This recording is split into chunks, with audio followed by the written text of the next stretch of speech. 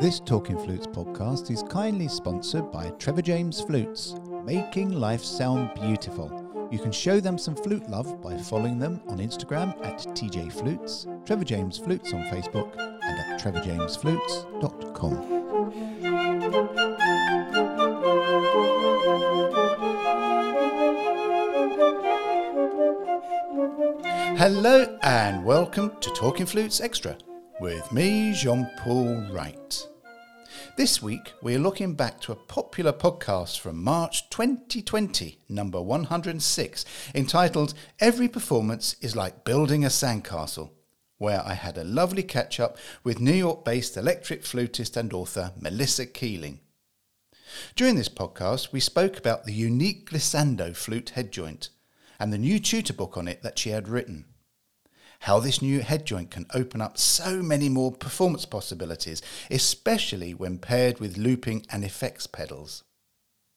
As you will hear, we also listened during the podcast to some of Melissa's chosen works on the glissando head joint, as well as with looping and effects pedals. As Melissa says, when you break open your old mindset, you'll find anything is possible. So, Melissa, the electric flutist. We have so much to talk about. I don't know where to start, really. Let's start with your work. Now, let's go back to the basics. When I first heard you, San Diego, NFA, I was wandering past a hall. I heard what I thought was Van Halen coming out of the door. And I opened up and went inside. And you were in there, playing with speakers and sounding very much like an electric guitar. In fact, playing the flute like I've never heard it before. And I sort of met you after that, and we got to talk, and we've known each other ever since. But the way that you can play your music is based around one very important part of your instrument, isn't it? I like to consider it part of my instrument by this point. Yeah, what is it? I mean, it's known as the glissando head joint, isn't it? Yes, well, that's just part of my setup, but I am seriously obsessed with this head joint. It's an invention by Robert Dick, who I was so grateful to have had the opportunity to study with. And this head joint does for the flute what the whammy bar does for the electric guitar. So that's why I thought that a Van Halen piece would be a really perfect place to play with the glissando head joint.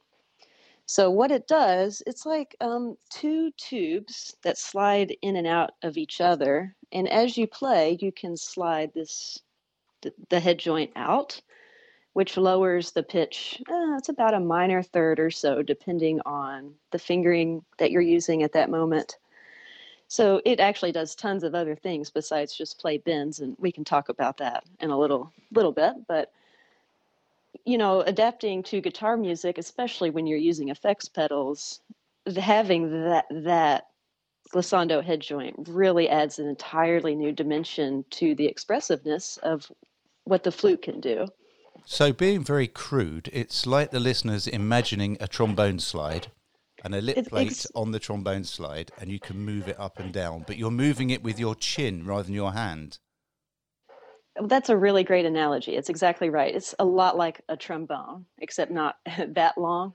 But yeah, there's two pieces of metal that come off from the lip plate that wrap around your jaw. Mm-hmm. So as you play, you can move your arms away from you to lengthen the head joint. And those wings on your chin help scoot the head joint in and out. Now, I've heard you play with the glissando head joint without all the speakers and the looping pedals. And it sounds just as incredible because the amount of flexibility you have, you sort of draw the audience in because we're sat there going, crikey, how can you do that? Well, that's great to hear. The head joint has been around, almost 20 years now. It came out in 2003. And cool story, actually. Robert Dick, the inventor of this head joint, actually inspired me to be a flutist in the very beginning days of me being a flutist at all. He came to my town in Bowling Green, Kentucky, where I grew up, and I had no clue who he was, but I went to his recital, and I remember standing there in the audience, like, total moment of destiny. Have never felt this again in my life, really. that I'm going to be a flute player. Now I know what I'm going to do with my life. I want to play music like Robert. This is it. That same year, a couple months later, he publicly premiered the glissando head joint at NFA, where we met, for the very first time. So I kind of feel like I was born as a flutist the same time this head joint was born into the world, so to speak. So flash forward a few more years, and this was NFA again, Charlotte, North Carolina, 2012. And I was finally going to get to meet Robert for the first time in person. I wanted to study with him. So I wanted to meet him at NFA and talk to him. So I go to meet him at NFA, and he is holding a glissando head joint in his hand, and he just gives it to me. And it's like, here, try this out. What do you think? Tell me what you think. And I was so nervous. I had never played one before, and here I was meeting the man himself at NFA. So I tried my best. I don't want to say I panicked, but I did something. I played a little Happy Birthday or something with the glissando head joint and passed the test. But that was the first time I met Robert. He handed me this head joint. And that was my audition for him in a way. So, yeah, I got to study with him after that, thankfully. So happy. So my whole flute journey has been really entwined with Robert Dick, his music and his inventions, his head joint. So it's been really interesting for me looking back to kind of see how all the pieces kind of fell into place in a really, destined kind of way. And do you think that you would have been able to get, and you and Robert will be able to get the glissando head joint out to the masses without the use of YouTube and social media? Because that is a very good platform for you to get the sound out, isn't it? Because it's about the sound as well. Oh, yeah, for sure. I mean, YouTube and social media are revolutionized the music industry, for sure. So being able to share instantly a video of anyone playing it is so powerful. You don't have to go and travel anywhere and, hope that 10 people show up for the flute recital or 100 people. There's thousands of potential listeners. So it's really rapidly spread, especially with social media, I'd say, for sure. Should we hear the glissando head joint in action? Oh, definitely. What have you chosen, Melissa? This is one of my solos called Tilt. It's not just for glissando flute, but also glissando flute with effects pedals. So there's a lot going on here, but I hope you enjoy it. I'm sure we will. So Tilt by Melissa Keeling.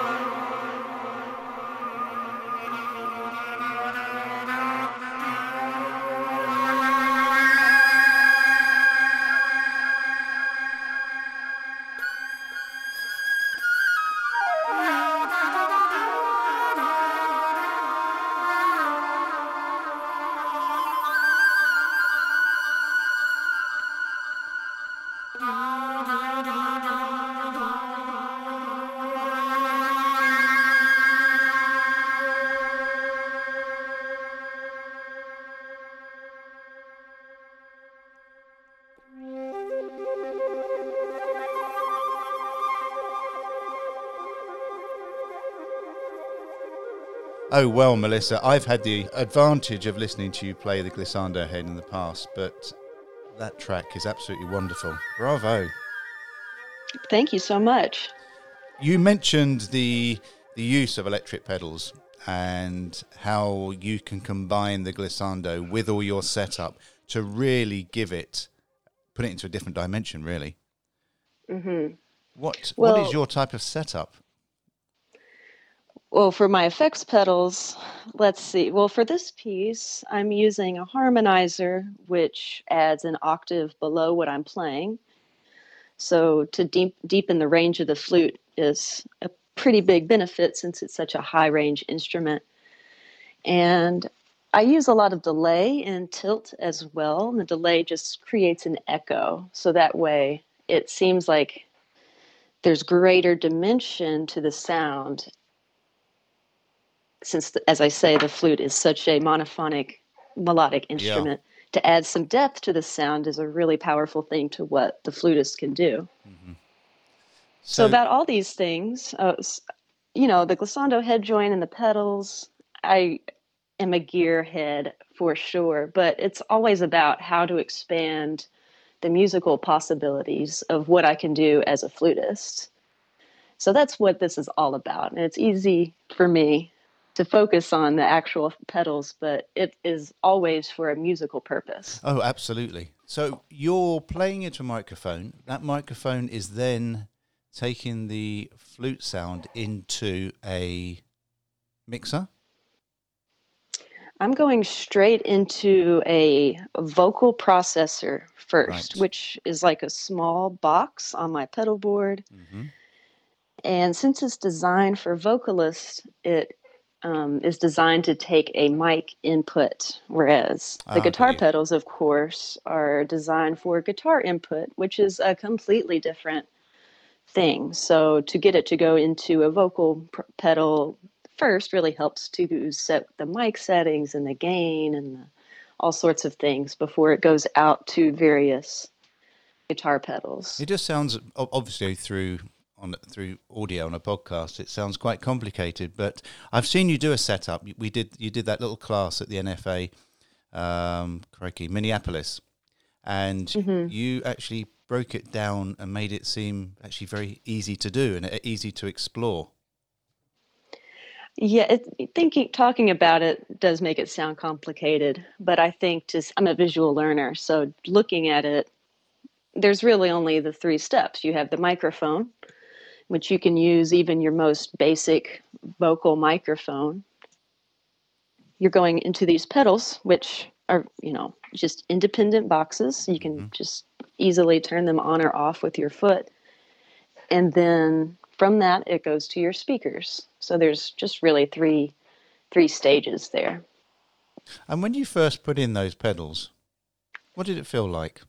When you first heard Mm. the flute sound go from being a basic flute sound, and that's weird, isn't it? Basic flute sound, but being a flute Mm. sound to being able to do weird things with it. That really changed my life. I remember that so vividly. And I talked a little earlier about how hearing Robert for the first time was like a moment of destiny.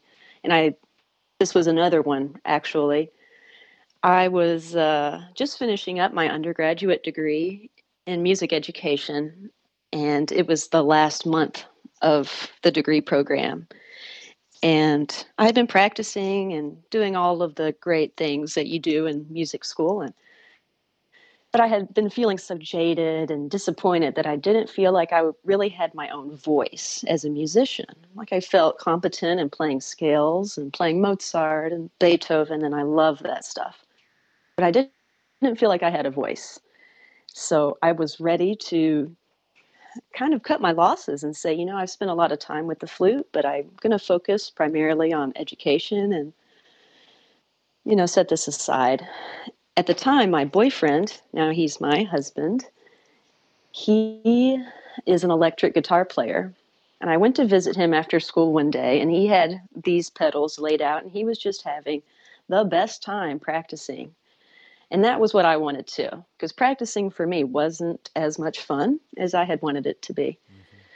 So I was like, oh man, Michael, I got to figure out how to make this work with the flute. Is that even possible?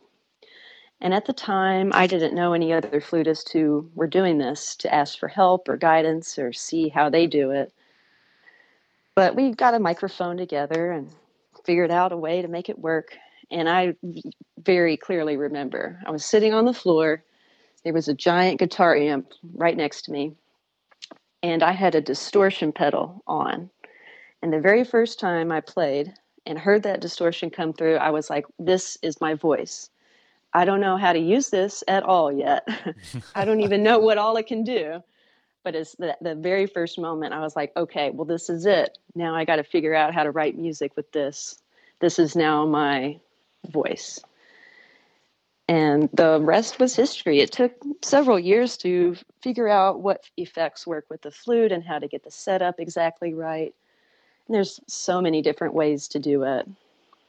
But what's so exciting to me is that there are lots of flutists who are doing this nowadays. I'm not the only one, and everyone does it their own way, Yeah, and that's that's great, really isn't it? exciting to see. There is not one dimensional, is it?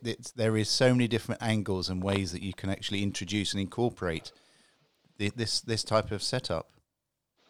Right. And what I think is beautiful is just hearing other people's original music just come from them. And there's so many of flutists out here in the world doing our thing right now that there is room for everyone to do kind of what they want. So to have this new kind of culture of people writing their own music is just really exciting to me. And having these pedals really broadens the musical palette of what you're able to do as a soloist and as a composer and as a musician. So it's a really exciting time. Should we hear something else from you, Melissa? Sure. Let's listen to your arrangement of Hoover's Coccopelli. Tell me about it. Well, this piece is really special to me, of course, as a female composer. This was also my late father's favorite piece that he ever heard me play live. So it has a really personal meaning to me as well. And I wrote this arrangement right after Hoover passed, and as a way to honor her and how much her music means to me. I tried to stick as true to what she has on paper, of course, but I did add some effects, which I hope were, enhanced what she had written. And we can talk a little bit about that after we listen.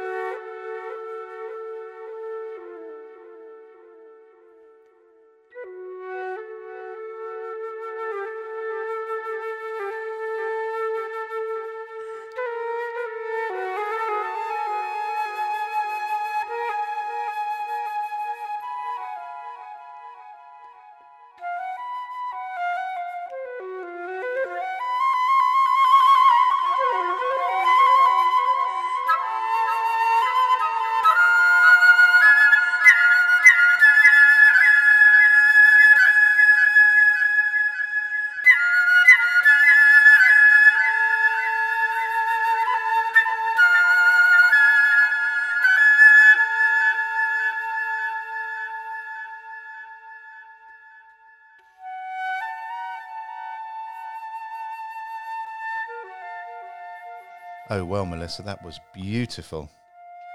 That was absolutely stunning. So what made you play around with it?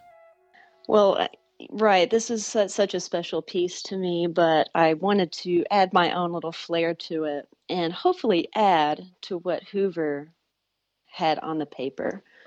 So, as you might know, this piece was inspired by a Native American story of Coco Pelli.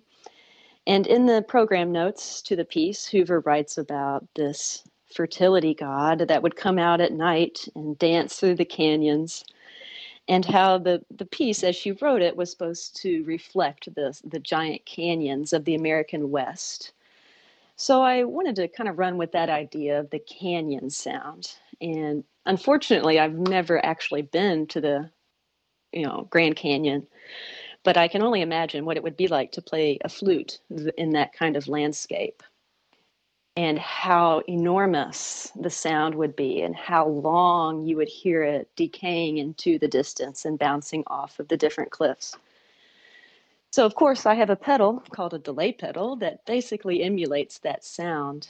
So there's specific points in the piece where I turn on the delay pedal to really enhance that echo feel of, Kokopelli, and where is he, and what's going on there in the programmatic story.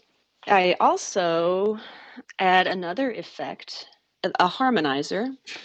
It's a octave below harmonizer, which is, as you've noticed, something that I use a lot. It's such a powerful addition to the flute sound to have that lower octave reinforced. So I turn on this lower octave pedal in the forte and the fortissimo sections of the piece, so as to even bring that dynamic difference into even more contrast. So hopefully it's not taking away from what Hoover wanted, but really expanding it and making it even more powerful. So did you have the narrative in your head when you obviously had the narrative in your head when you're writing the piece? That's a silly thing to ask, but how did it develop did you create this visual story? Did you imagine yourself stood at the bottom of the Grand Canyon communicating? How did it all start? Well, I think that feeling started from when I originally learned this piece back in undergrad without effects pedals. Yeah.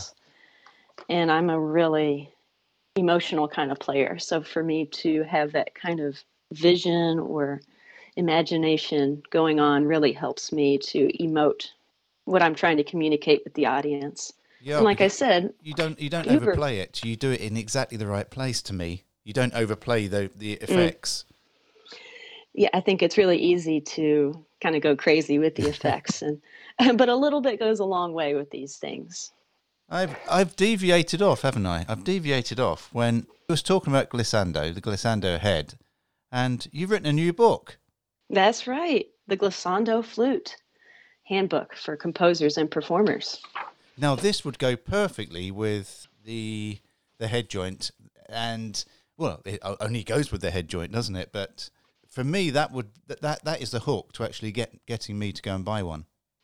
Well, I hope so. When I started playing the glissando head joint, it's been about 4 years now.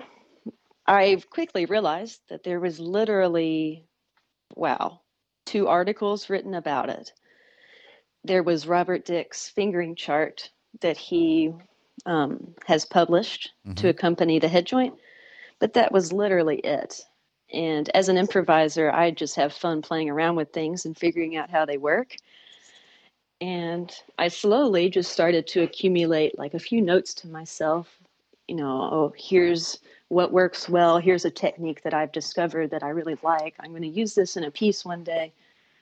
And then more and more people started asking me about how it works. What does it look like? What does the notation look like? What are some exercises to get better at playing the glissando head joint? Why in the world would I even want to play one of these things? So I quickly realized that, there's so much here. And people really seem to be interested in it because of how powerful it is for music, like we talked about earlier. So it's grown and grown. Now I think it's about 90 pages long.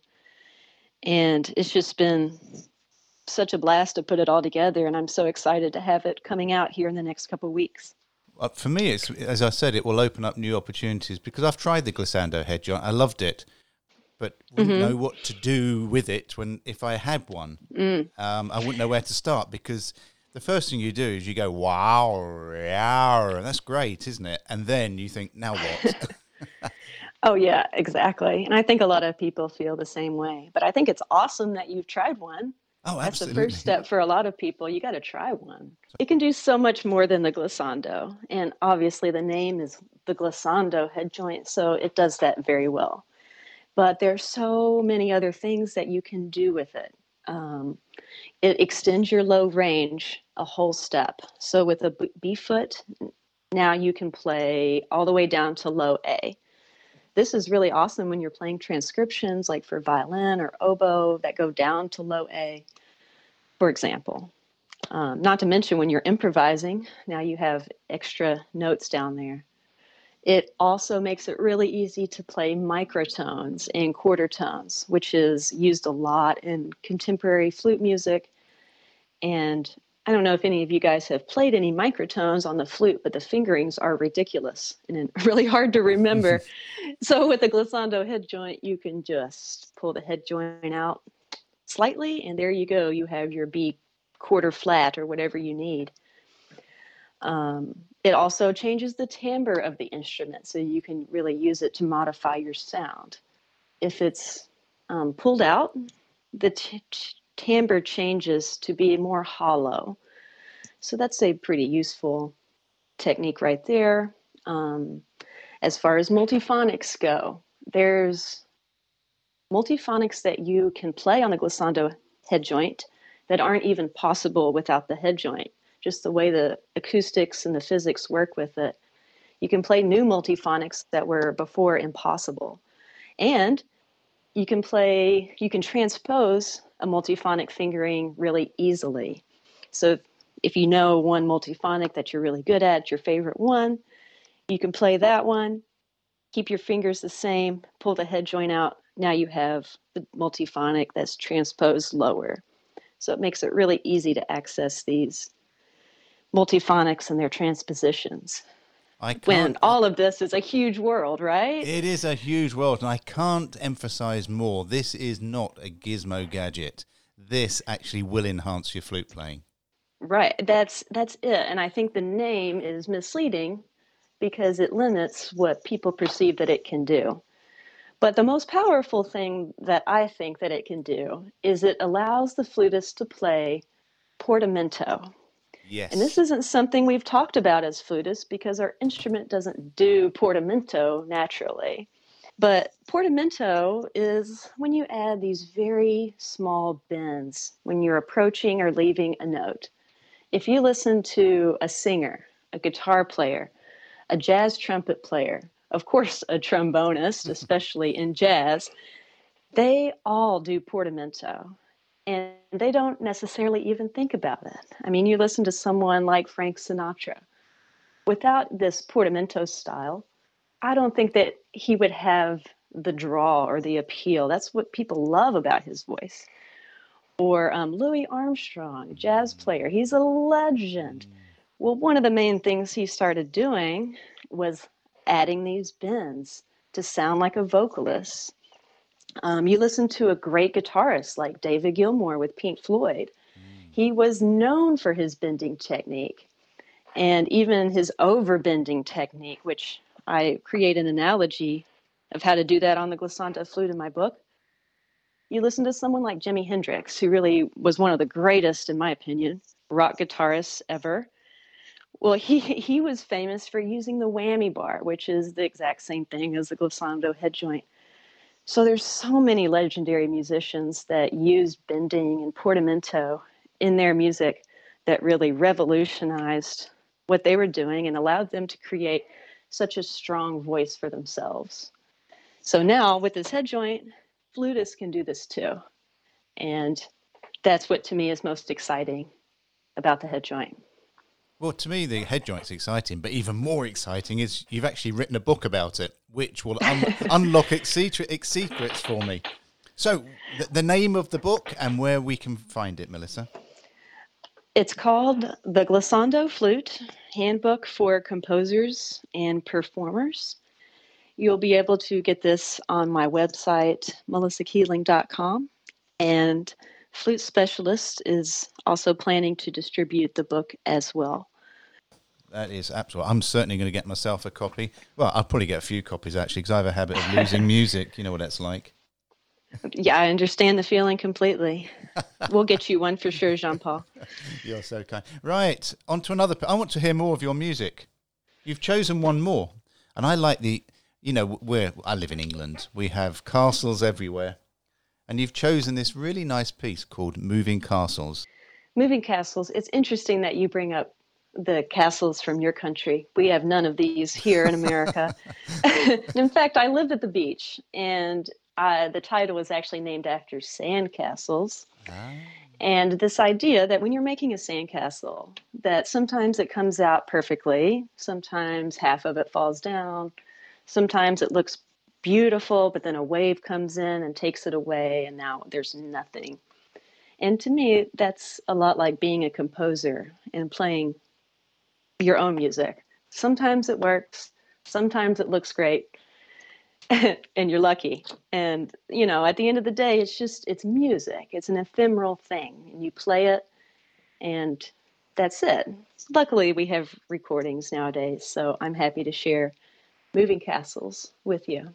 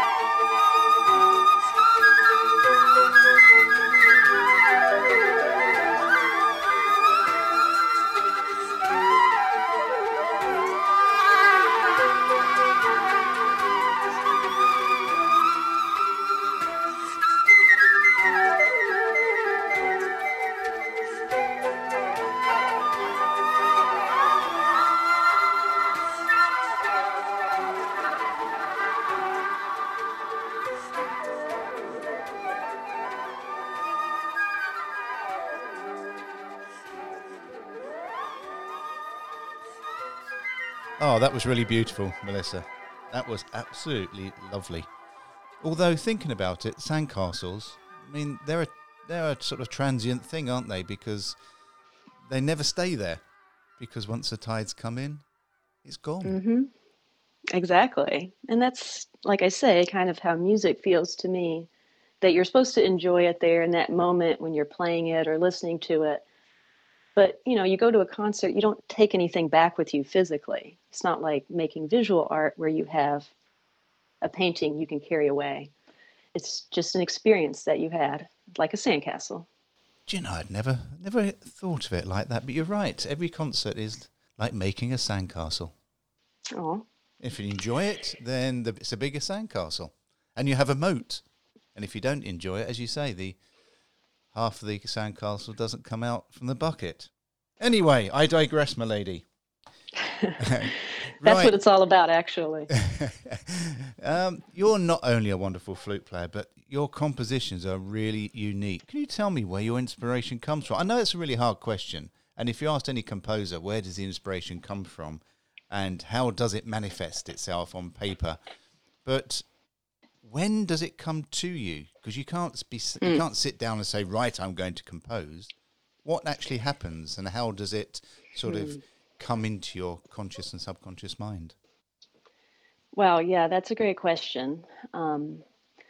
I always felt like I wanted to say something musically And finding the effects pedals was the key that I needed personally to make me feel like I had enough tools to write a piece.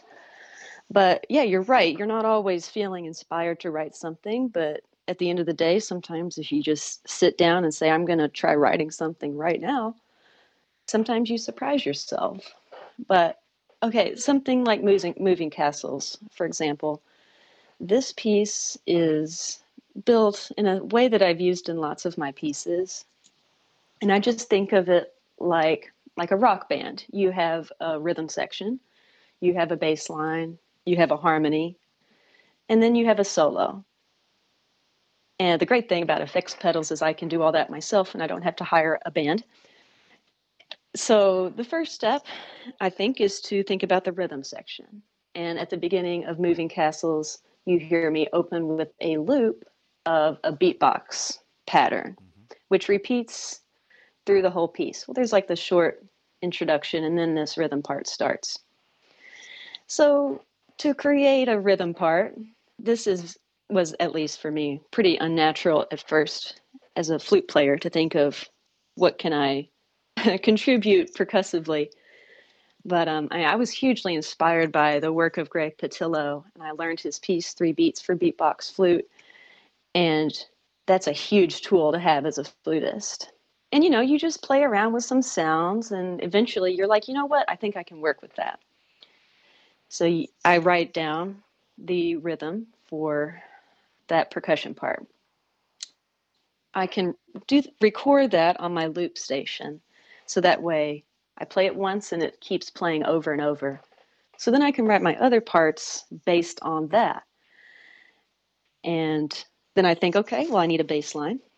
And I'm no bassist by any stretch of the imagination, but you pick a key and kind of the mood that you want to go for.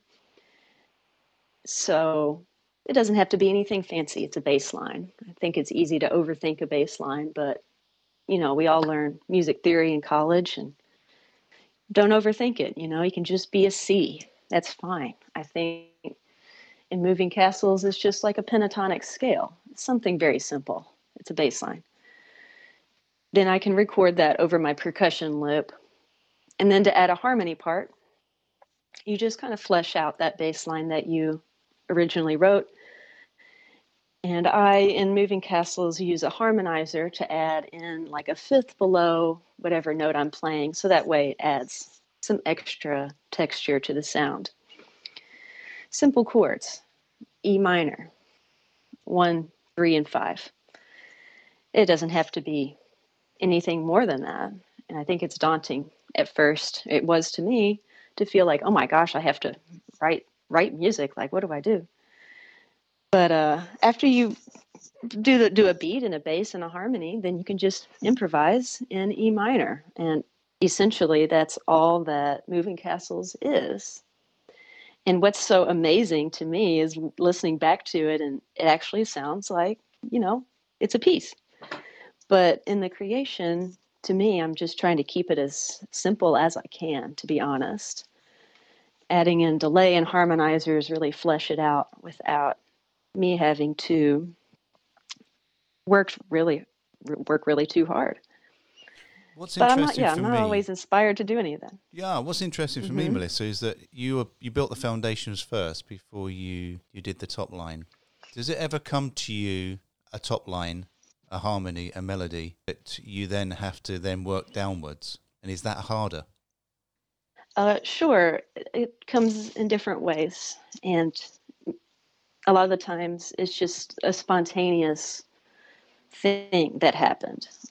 Tilt, for example, was originally just born from me making up a warm-up routine that used all of my favorite techniques at once so I could warm up in like 3 minutes and have covered all my bases. And eventually I was like, you know what? This is actually a piece of music. This isn't a warm-up anymore. So sometimes they just morph on their own, and it's very interesting how they come to be. You're just improvising or warming up, and you're like, wow, that was a really cool melody. Or, oh, I'm really latched on to this mode that I was playing just then. I think I just wrote a melody for that. And it helps to write it down so you can remember it later, because inevitably I will forget that brilliant idea I had yesterday. So yeah, it comes to you in different forms. Yeah, and I suppose because you use so many different effects, pedals, what you hear and what creativity comes in can come in various different forms, rather than just if it was me, it'd be a Sure. melody. Yeah, well, having that instant feedback from hearing yourself through a delay or hearing that loop is really powerful and helpful to me, because it's hard for me to write without the effects. That's part of my instrument. I don't consider it an extension of what I'm doing or a flute and then an afterthought of the effects. When I'm practicing, it's with the effects. So I hear the sound that way. Not that I don't love playing without effects, because I certainly do, but especially when I'm writing, to have the effects on for whatever reason just really opens up the doors and lowers my inhibitions about judging myself or judging what I'm doing and just having fun with it. And that's where a lot of it comes from, is when I'm not trying to do it and I'm just trying to have fun. Melissa, what advice? I know you're not a great one for giving advice because you like to watch and then you like to enjoy, but I'd like you to break that down now. What advice would you have for aspiring flutists who seem to have reached a dead end with their motivations? How do they creatively explore outside their usual comfort zones? And I know, having spoken to you many times before, you just want people to explore and expand and not be led by anybody, and I get that. But what advice would you have to enable them to do that? Well, first of all, I think that feeling is so normal and part of the journey. There's going to be ebbs and flows of how you're feeling and your interest and your motivation, your inspiration, having good tone day and bad tone day. All that stuff is really normal. It's Bad so tone day. normal. You say great. Bad tone day. Oh, sorry. Bad tone day. It happens. And I get it. I've been there. And a lot of us have been there. I think what can be helpful and what was helpful to me is just to listen to lots of music that you really just love. And that probably isn't going to be flute music. And that's fine. If you like listening to Jimi Hendrix like me, well, put on a Jimi Hendrix record. Go out to a show in your town, wherever you live, and like just have a great time at the show. Feel the energy of the music and the joy from the performers that are on stage, like a non-classical kind of setting. Like break out of what you have been doing and just try something new. If you love listening to Lady Gaga, listen to Lady Gaga. Pull your flute out and play along with her record and just have some fun playing around on your instrument. It doesn't have to be and shouldn't be a thing where you feel like it's a drudgery or that you're forcing yourself to do it or that you don't want to do it or that it's not fun. Sure, there's those moments where you have to push yourself and have the discipline to practice and to do hard things and to improve. And you got to play your scales. But you should be having a lot of fun playing too. For me, that was breaking out of the classical and going and exploring and playing along with my favorite records. So when I'm feeling down, that's what I do. I put on the Beatles, whoever, Mardi Gras jazz bands, and just play along with it. That I brings me so can't much add. I happiness. really can't add anything to that because that's exactly what I do. Depending on my mood will Well, depend on good. what music I will listen to. Well, I'm glad it works for you too. It does, and I'm sure it will work for everybody because music is like the universal voice for an emotional transference from happiness to sadness, depending on how you're feeling. I love that. That was magnanimous. But I agree. There's so much music, and we shouldn't limit ourselves to just classical flute music. That stuff is wonderful, don't get me wrong, but there's so much. So follow what makes you happy. We are going to play out to this beautiful Northern Lights for alto flute piece composed by yourself. Tell me a bit about this one. This is for alto and delay pedal, and I just wanted to have something that was a meditative experience. This is one of these pieces that was therapy for me to play, and that it actually ended up as a piece I could present to others. I'm happy to be able to say that. You could play this without effects pedals too. You could play it on C flute, but to me it sounds most gorgeous on the alto. Thank you so much for having me, Jean-Paul. That is my pleasure. So thank you all for listening. May your week of music making be wonderful, and may your low C sharp be particularly in tune. Goodbye.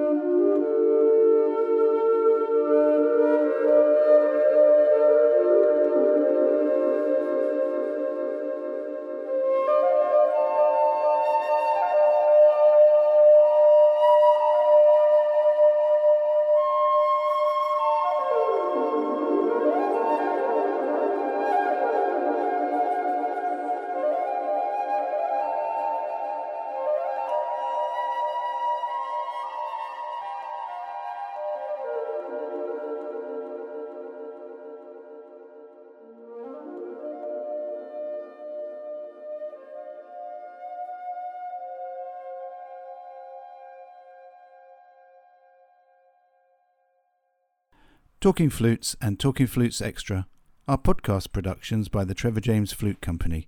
For more information, visit trevorjamesflutes.com.